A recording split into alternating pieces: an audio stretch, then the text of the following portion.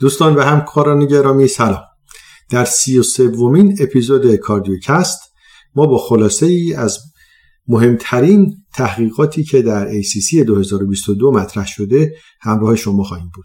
من دکتر مجید چینیکار همراه دوست و همکار خوبم دکتر احسان خلیلی‌پور، اینترونشنال کاردیولوژیست، در خدمت شما هستیم با خلاصه مقالاتی که به نظر ما مهمترین مقالات مطرح شده در ACC 2022 بود. اولین مطالعه در رابطه با ارتباط با کلسیم اسکور بالاتر و همراهیش با سادن کاردیاک دت و ریسک مربوط به اون هست بدون در نظر گرفتن ریسک فاکتورهای دیگه ASCVD. گاهی وقتا ما میدونیم که سادن کاردیاک دت میتونه پریزنتیشن ابتدایی بیماری کرونری باشه، هرچند ممکنه که ما بتونیم ریسک رو بر اساس ریسک فاکتورهای دیگه تشخیص بدیم، اما در این مطالعه که در نزدیک 67,000 کیس در جهت پرایمری پریونشن در گروه کک کانسورسیوم انجام گرفت، با استفاده از مالتیوریت کامپیوتینگ ریسک رگولیشن و سی استاتیستیکس نشون داده شد که ارتباط بین کلسیم اسکور و سادن کاردیاک دت بدون در نظر گرفتن سایر ریسک فاکتورها وجود داره و این نکته بسیار مهمی میتونه باشه در گروهی که علل خصوص در گروه پرایمری پریونشن در گروه لو تا اینترمدییت ریسک هستند و در اینها این مسئله اهمیت بیشتری داره. مطالعه دومی که ما با همدیگه ریویو میکنیم اسمش هست ادیت CMD. در این مطالعه چیزی که بررسی شده این هست که آیا دیلتایازم در رابطه با بیمارانی که دچار آنژین صدری هستند ولی بیماری ابستراکتیو کرونری ندارن که اونا رو ما بهشون میگیم آنوکا، یعنی آنژینا and non-obstructive coronary artery disease، مؤثر هست یا نه. گروه بزرگی از بیماران هستن که کرونری ویزوموتور دیسفانکشن دارن که اینا رو تحت عنوان CVDIS یعنی کرونری ویزوموتور دیسفانکشن تلقی میکنیم که اینها میتونن شامل گروه اونایی باشن که اسپازم دارن و گروهی باشن که مایکروواسکولار دیسفانکشن دارن. در این مطالعه رندومایزد پلاسیبو کنترولد اومدن اثر دیلتایازم رو بررسی کردن. مطالعه بسیار مطالعه خوبی بوده به این علت که هم قبل و هم بعد از استفاده از دارو اومدن کرونری فانکشن تست رو که به صورت بررسی هم کرونری فلو ریزرو بوده یعنی CFR بوده و هم IMR قبل و بعد بررسی کردن. مطالعه بسیار بسیار مهم و خوبی هست. اضافه بر این که آنژینا رو هم بررسی کردن. 126 تا بیمار رو از اول شروع کردن و تونستن نهایتاً بعد از 6 هفته که این بیماران رو بررسی بکنن کنترل بکنن دیدن که پرایمری اند پوینتشون که در حقیقت این باشه که یکی از این پارامترهای ابنورمال تبدیل به نرمال بشه و هیچ پارامتر نرمالی ابنورمال نشه، این رو در این رابطه با بیمارانی که تحت درمان با دیلتایازم قرار گرفتن به دست نیومد. 73 تا بیمار تونستن مطالعه رو کامل بکنند و این نشون داد که دیلتایازم اگرچه ممکنه که اپیکاردیال کرونری ویزو اسپازم رو کم بکنه و بهتر بکنه، اما باعث تشدید مایکروواسکولار اسپازم و دیسفانکشن میشه و اثر خوبی در این بیماران نداشته. مطالعه سومی که ما با هم دیگه ریویو میکنیم اسمش هست مطالعه کامپلیت که کامپلیت ریواسکولاریزیشن در رابطه با این هست که آیا کامپلیت ریواسکولاریزیشن که قبلا در بیماران مالتی وسل به دنبال STMI دیده شده بود که وقتی اینها رو شما بیایید با گروه کالپریت لیژن اونلی PCI مقایسه بکنید دیده شده بود که کامپلیت ریواسکولاریزیشن باعث بهبودی کاهش مرگ و میر، کاردیوواسکولار دت و یا نیو مایوکاردیال اینفارکشن میشد در این بیماران. این مطالعه رو ما در سال 2019 دیده بودیم، اما در این مطالعه اخیر که مهتا با همکارانشون اومدن بررسی کردن دیدن که آیا angina related quality of life در این بیماران هم بهتر خواهد شد یا نه.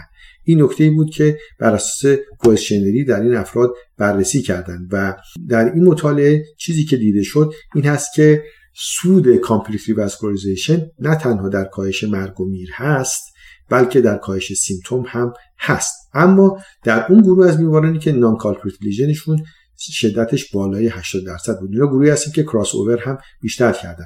بنابراین کامپلیت ریواسکولاریزیشن باعث میشه که وضعیت بالینی بیماران هم از نظر خودشون و از نظر علائمی که دارن بهتر بشه و این یک اطلاعاتی رو به ما در این رابطه داده که ما برای تصمیم گیری دیسیژن میکینگی که با همکارای دیگه‌مون انجام میدیم در رابطه با بیماران مالتی وسل این رو هم مد نظر داشته باشیم در بیمارانی که بعد از اکوت MI به ما مراجعه میکنند. مطالعه چهارمی که ما با هم دیگه بررسی میکنیم مطالعه پویز 3 هست. Pre-operative ischemic evaluation 3. میدونید که این مطالعات پویز رو بسیار در سالهای اخیر جوابها و نتایج بسیار جالبی داشته و دانشگاه مکمستر این رو فالو می‌کرده. در این مطالعه هم اومدن دیدن دو قسمت مهم داره این مطالعه که آیا ترانزامیک اسید باعث کاهش بلیدینگ ریسک در بیمارانی که نان کاردیاک سرجری انجام میدن میشه یا نه. اگرچه دیدن که ریسک رو کم میکنه اما نان اینفریور به نسبت پلاسیبو نبوده. این قسمت اول این مطالعه است که خیلی مهمه،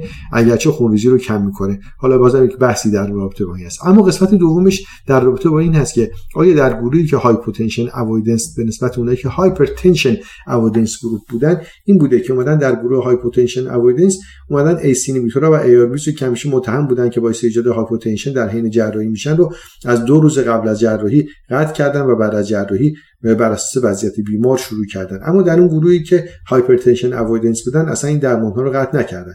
نتیجه‌ای که به دست اومده این هست که هیچ تأثیری در هیچ آتکامی نداره. چیزی که در این رابطه وجود داره این است که مارا مارکوچی که لید اینوستیگیتور این مطالعه بوده نشون داده که میگه که مطالعه ما به این پاسخ خیلی مهم جواب داده که یعنی دو سوال مهمی که برای متخصصین بیهوشی کاردیولوژیست و اینترنیستا هر روزه مطرحه که آیا ما واقعا باید این داروها رو قطع کنیم، چند روز قطع کنیم و چیکار بکنیم. میگه به ما نشون داده که مادامی که شما مین آرتریال پرشر رو بالای 60 نگهداری فرق نمیکنه که این مریض داروشو قطع بکنه نکنه، کی قطع بکنه و کی قطع نکنه. خیلی خودتون رو درگیر این سوال نکنید. مطالعات بعدی که 3 تا مطالعه رو من با هم کاور میکنم در این قسمت مربوط به HCM هست، هایپرتروفیک کاردیومایوپاتی.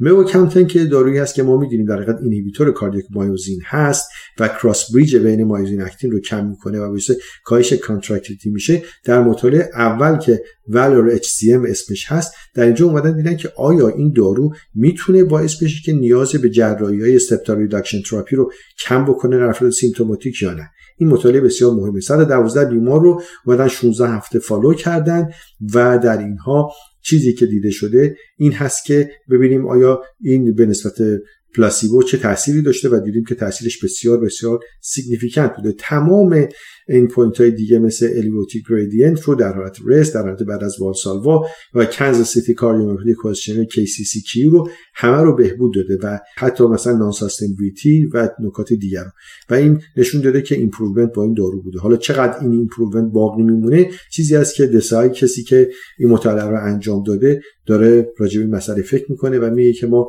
امیدواریم که بتونیم ببینیم که به نسبت در زمان دراز هم آیا این اثر خواهد بود یا نه. و خودش چیزی که میگه اینه که میگه که نکته مهم اینه که این بیماری HCM بیماری under recognized هست و ما با اینکه اکسپرت هایی در مورد این وجود داریم و گروهایی که کار میکنن اما به اندازه کافی ما مطالعه راجع به مسئله نداریم. مطالعه دیگه اکسپلورر HCM هست که در اینجا نشون داده که موکامتن برای درمان سیمپتوماتیک HCM مؤثر هست و در این مطالعه که دابل بلایند رندومایزد بوده و پلاسیبو کنترل بوده 251 بیمار برای 30 هفته بررسی شده و در اینها نشون داده شده که این دارو مؤثر بوده. قسمت دیگه از این مطالعه به اسم موا LTE که برای فالوآپ 5 ساله این بیماران هست و باز هم نشون میده که مریض ها رو تعداد بیشتریشون رو ما میتونیم به کلاس 1 تبدیل بکنیم و ما میدونیم که موکامتن دارویی است که در حال ریویو هست از نظر FDA برای این تجویز شدن و به نظر میاد که احتمالاً اواخر اپریل 2022 نتیجه تایید شدن این دارو میاد که جزء دارویی است که خیلی زود نتیجهش توسط FDA اپروو شده باشه. مطالعه بعدی که اینجا دوست دارم من کاور بکنیم مطالعه چپ است. آیا درمان مایلد کرونیک هایپرتنشن در زنان حامله آتکام بهتری بر ما ایجاد میکنه یا نه؟ این مطالعه این هست که در افرادی که فشار خون خفیف دارن زیر 160 روی 100 در حین حاملگی آیا ما بیایم اینها رو درمانشون رو شروع کنیم یا اینکه نه صبر بکنیم ببینیم که در صورتی که نیاز شد و با فشار خون بالای 160 روی 105 درمان رو شروع بکنیم. این دو گروه رو اومدن مقایسه کردن. نشون دادن در این مطالعه که در زنان حامله‌ای که مایلد کرونیک هایپرتنشن دارن استراتژی این که ما درمان رو با عدد 140 روی 90 شروع بکنیم بهتر از این هست. آتکام بهتری از نظر حاملگی به ما میده نسبت به اینکه صبر کنیم فرد رو برای فشار خون شدید درمانش بکنیم و حتی ریسک SGA رو هم خیلی سیگنیفیکانت بالا نبرده درمان در این گروه از خانم‌های حامله. مطالعه بعدی که کاور میکنیم در رابطه با اثرات PCSK9 آنتیبادی یعنی آلیروکوماب روی اتروسکلروز کرونری در بیمارانی است که دچار اکوت مایوکاردیال اینفارکشن هستند. اسم مطالعه است پکمن اکوت ام آی. در این مطالعه که پلاسیبو کنترل هم هست اومدن 150 میلی هر 2 هفته به بیماران بعد از ام آی توی 24 ساعت اول آلیروکوماب دادن و خب مسلما ما می‌دونیم که عدد LDL رو میشه باش پایین آورد وقتی که اونایی که روی اینتنسیو استاتین بودن یعنی های دوز روزواستاتین میگرفتن. اما در اینجا کاری که کردن که جذابیت این مطالعه است این است که پلاگ ریگریشن رو در 52 هفته بررسی کردن در عروق نان کالپریت و این رو با استفاده از آیووس انجام دادن. یه مطالعه بسیار جالبی در 1636 بیمار که اسکرین شدن و در 300 بیمار تونستن انرول کنن و 1 سال اینها رو فالو آپ کردن. این بود که ببینن پرسنت اتروما والیوم یعنی PAV به نسبت بیسلاین چقدر تغییر داشته که خیلی خیلی سیگنیفیکانت بوده. مطالعه بسیار جذابی هست و ما میدونیم که در مطالعه آدیسی آتکام در این ترایال نشون داده شده بود که پایین آوردن LDL با آلیروکوماب به نسبت بیشتری در افرادی که دچار اکوت ام‌آی شده بودند در ماه‌های ابتدایی یعنی بین 1 ماه تا 12 ماه و با مدین 2.6 ماه بعد از یک اکوت کرونری سیندروم چقدر سیگنیفیکانت بوده. اما این مطالعه اخیر به ما این پکمن اکوت ام‌آی به ما نشون میده که حتی تو 24 ساعت اول هم شروع درمان با این مونوکلونال آنتیبادی بر علیه PCSK9 میتونه خیلی خیلی موثر باشه در ریگرس کردن آتروسکلروسیس. مطالعه بعدی که دوست دارم اینجا راجبش صحبت کوتاهی بکنیم اسمش هست اسکورت سوتاگلیفلوزین در بیمارانی که دیابتیس و کرونری CKD دارند. اسم مطالعه هست اسکورت. این مطالعه چرا جالبه؟ برای اینکه این دارو یعنی سوتاگلیفلوزین یک دوال SGLT اینهیبیتور هست، هم روی رسپتورهای 1 و هم روی رسپتورهای 2 اثر میکنه. میدونیم رسپتور 2 اونایی هستن که در قسمت S1 و S2 باعث میشن که از بازجذب گلوکوز جلوگیری بشه، اما رسپتور 1 در قسمت نه تنها در هم قلب هست و هم در روده ها هست و هم در قسمت S3 پروکسیمال استریت تیوب هست و میدونیم که این SGLT1 پرایمری ترانسپورتر برای جذب گلوکوز و گالاکتوز از قسمت GI هست و فارماکولوژیک اینهیبیشن سوتاگلیفلوزین ایندیپندنت به اینسولین هست و ما میدونیم که ربطی به این قسمت SGLT1 ربطی به عملکرد کلیه نداره و میتونه این پتانسیلی حتی در افرادی که نارسایی کلیه دارن هم مؤثر باشه. خب حالا این مطالعه رو اومدن 10584 بیماری که دیابت و CKD داشتن دابل بلایند کردن و اینها رو بررسیشون کردن و اند پوینتشون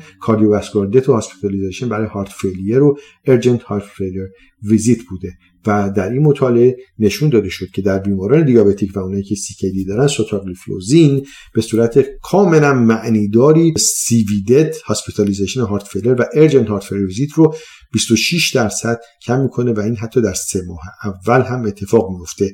توتال کاردیوواسکولار دت MI استروک 23% کم میشه و اینا عمدتا میتونه به خاطر همون رسپتور 1 باشه. پس این یک نکته جالبی در رابطه با بیماران که ما قبلا در مورد SGLT2 این همه صحبت کردیم، این داروی سوتاگلیفلوزین این جذابیت رو داره که رسپتور 1 رو هم بلاک بکنه و این رو استفاده بکنه.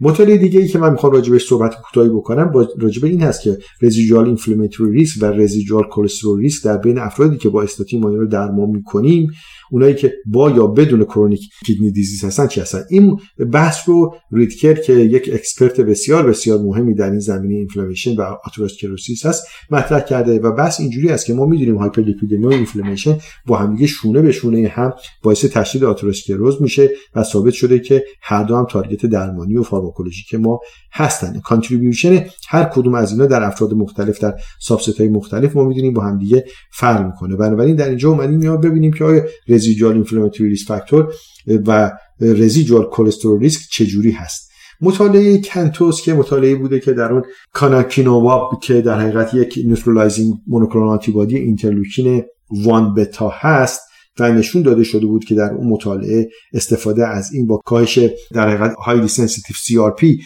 باعث بهبودی وضعیت و کم شدن میس میشه.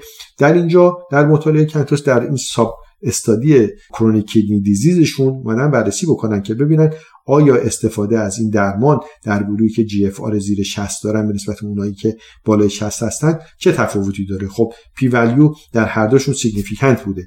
اما نکته جالب دیگه‌ای که وجود داره این هست که از بین 9151 بیماری که با استاتین درمان می‌شدند بعد از مایوکاردیال اینفارکشن در مطالعه کنتوس اینا رو اومدن تبدیل کردن برای اینکه ببینن رزیدوال کلسترول ریسک و رزیدوال اینفلاماتوری ریسکشون به عنوان یه دونه دترمیننتی که باعث میس مجدد در اینها میشه به چه صورت است. و بایومارکرایی که در اینا بررسی کردن HSCRP بوده، اینترلوکین 6 بوده و اومدن LDL و نان HDL کلسترول رو تو اینا بررسی کردن. آتکامی که داشته این بوده که اینا رو بعد از 5 سال که فالوآپ کردن و بر اساس میس ما اینا رو اومدیم در هم مطالعه یونیوریت هم مالتیوریت اومدیم ببینیم که اثر خود GFR و عملکرد کلیه چطوره. اومدیم به این نتایج رسیدیم که دیده شده که وقتی که نارسایی کلیه اضافه میشه به داستان، این خیلی نکته مهمیه. ما در زمانی که فرد پریزرو کیدنی فانکشن داره هم HSCRP هم اینترلوکین 6 وقتی که بالا میره معنیدار هست، هم LDL و هم نان HDL کلسترول معنی داره است. اما وقتی که فرد دچار نارسایی کلیه است، اختلال عملکرد کلیه داره، دیگه اینجا نان HDL کلسترول و LDL کلسترول به اون ترتیب معنی دار نیست، در حالی که همچنان فاکتورهای التهابی یعنی اینترلوکین 6 و HSCRP معنی داره. نتیجه‌ای که اینجا گرفته شده این است که در بین بیماران آتروسکلروتیک که ایمپرد کیدنی فانکشن دارن که تحت درمان استاتین هستن، رزیدوال اینفلاماتوری ریسک نقش بسیار بسیار مهمی در حوادث مجدد کاردیوواسکولارشون خواهد داشت. اینا به این معنی خواهد بود که پس ما بایستی این گروه بیمارانی که آتروسکلروتیک هستند و CKD دارند اینها رو بیشتر تحت درمان‌های آنتی اینفلاماتوری بخوایم قرار بدیم. این نتیجه بسیار مهم بود که از این مطالعه ما داشتیم. نکته دیگه‌ای که من میخوام به عنوان یک مطالعه بعدی با شما اینجا خلاصش رو مطرح بکنم، اسم مطالعه هست نکمی که این ترند کلینیکال کاراکتریستیک و منیجمنت استراتژی در بیماران STMI در زمان کووید است که می‌دونیم کووید اثرات مستقیم و غیر مستقیم داره. مریضا دیرتر میرفتن، کمتر میرفتن، کمتر کیر PCI میگرفتن و اینکه خود بیماری کووید هم ریسکو حتما در این بیماران ما بالا می‌برد. اون چیزی که در این مطالعه بررسی شده این هست که در حقیقت اومدیم در این مطالعه این هاسپیتال مورتالیتی و به عنوان پرایمری آتکام رو بررسی کردیم و کامپریسنشون برای اون کسایی بوده که کووید پازیتیو بودن. اینا رو دو گروه شدن، یه گروهی که در سال 2020 و یه گروهی که در سال 2021 که واکسن اومده اینها رو بررسی کردن. نتیجه که به دست اومده این است که در سال 2021 مورتالیتی 25% کاهش پیدا کرده. خب احتمالاً به خاطر ریسک پروفایل بهتر مریض‌ها، به خاطر اینکه ما اینا رو کمتر با کاردیوژنیک شاک و پولمونری اینوالومنت دیدیم، اونایی که واکسینیتد بودن اشکالات رسپیراتوری علل خصوص نیاز به ونتیلیتورشون کمتر بود، برعکس اونایی که واکسینیتد نبودن مورتالیتی توشون 22% و همچنان بالا باقی مونده بود. به طور خلاصه کلینیکال پروفایل، منیجمنت و آتکام بیماران STMI در به دنبال کووید 19 در حال بهتر شدن هست و این بیماران دارن کیر بهتری میگیرن در لازم. خب نکته‌ای که باقی میمونه که ما بایستی با هم راجع بهش صحبت بکنیم و نکته بسیار مهمی هست، بحث آپدیت ما در مورد گایدلاین هارت فیلیر هست. تغییری که در این رابطه ما داریم که این تغییر خیلی خیلی مهمی است این است که هارت فیلیر تعریفش تغییرات به این ترتیب داره که هارت فیلیر ریدیوس EF به EF کمتر از 40%، improved EF به اونهایی که EFشون کم بوده و در حال بهتر شدن هست و یعنی کمتر از 40% بوده و در فالوآپ بالای 40% شده، mild reduced EF یعنی MREF بین 41 تا 49%، HFpEF با همون عدد بالای 50% تلقی میشه و این نکته‌ای هست که ما این رو طبق این تقسیم بندی الان اینجوری داریم. خب نکاتی رو که بایستی مکاور بکنیم این هست که در حال حاضر گایدلاین دیریتد مدیکال تراپی شامل 4 کلاس که کلاس اول شامل رنین آنژیوتنسین سیستم اینهیبیشن که ما به طور کلی راس اینهیبیتور در موردش میگیم، این هست که آیا استفاده از آرنی یعنی استفاده از نپرلایزینگ اینهیبیتورها خط اول خواهد بود. اگر الیجیبل فرد نباشه نشه تهیه کرد ایس اینهیبیتور میشه جایگزین و اگه تحمل نمیکنه ایس اینهیبیتور رو ARB میشه. بتا بلاکرها که جای خودشون رو دارن. کلاس دوم MRA که در EF زیر 40% که بحثش هست و SGLT2 اینهیبیتورها که اضافه شده که این درمان رو ما میدونیم که درمان مهمی هست و اضافه شده به این درمان. خب نیو ریکامندیشن دیگه‌ای که وجود داره در مورد هارت فیلر این است که در بیماران سیمپتوماتیک هفرف بودند که ما می‌دونستیم استفاده از این SGLT2 اینهیبیتورها تایید شده هست و این ربطی هم به وجود یا عدم وجود دیابتیز نداره و این می‌دونیم که ریکامندیشن کلاس 1A هست. اما می‌دونیم که در مورد مید رنج و در مورد هفپف هم کلاس 2A هست استفاده از این داروها که اینو ما به خاطر داشته باشیم. نکته بعدی این هست که اگرچه ما در مورد هارت فیلر ایمپروود EF دیتای کمی داریم، یک رندومایز ترایل تحت عنوان ترد هارت فیلر ثابت کرده که به ما ریلپس در دایلیتد کاردیومایوپاتی 44% توی 6 ماه است. بنابراین به هیچ وجه درمان گایدلاین دیرکتد این گروه از بیماران رو نباید قطع کرد و حتی اونایی که ایسیمپتوماتیک هستن و ایفشون بهتر شده. در مورد ارزش درمان‌ها اومدن تقسیم بندی کردن، میگن درمانایی هستن های ولیو هستن، یعنی اینا درمانایی هستن که زیر $60,000 به نسبت کوالی ارزش دارن که شامل آرنی، ایس اینهیبیتور، ARB، بیتا بلاکر، MRA، هایدرولازین و آیزوسور داینایتریت هستن در گروهی که افریکن امریکن هستن و ICD و یعنی CRT و جزء این گروه قرار میگیرن. درمان SGLT2 اینهیبیتورها و کاردیاک ترانسپلانتیشن جزء درمان اینترمدییت ولیو هستند، یعنی که به نسبت میارزند، اما استفاده از تافامدیس که درمان اختصاصی برای آمیلویدوزیس هست میگه که لو ولیو است، برای اینکه عددش بسیار بالاست و بالای 180,000 به نسبت کوالی خواهد بود.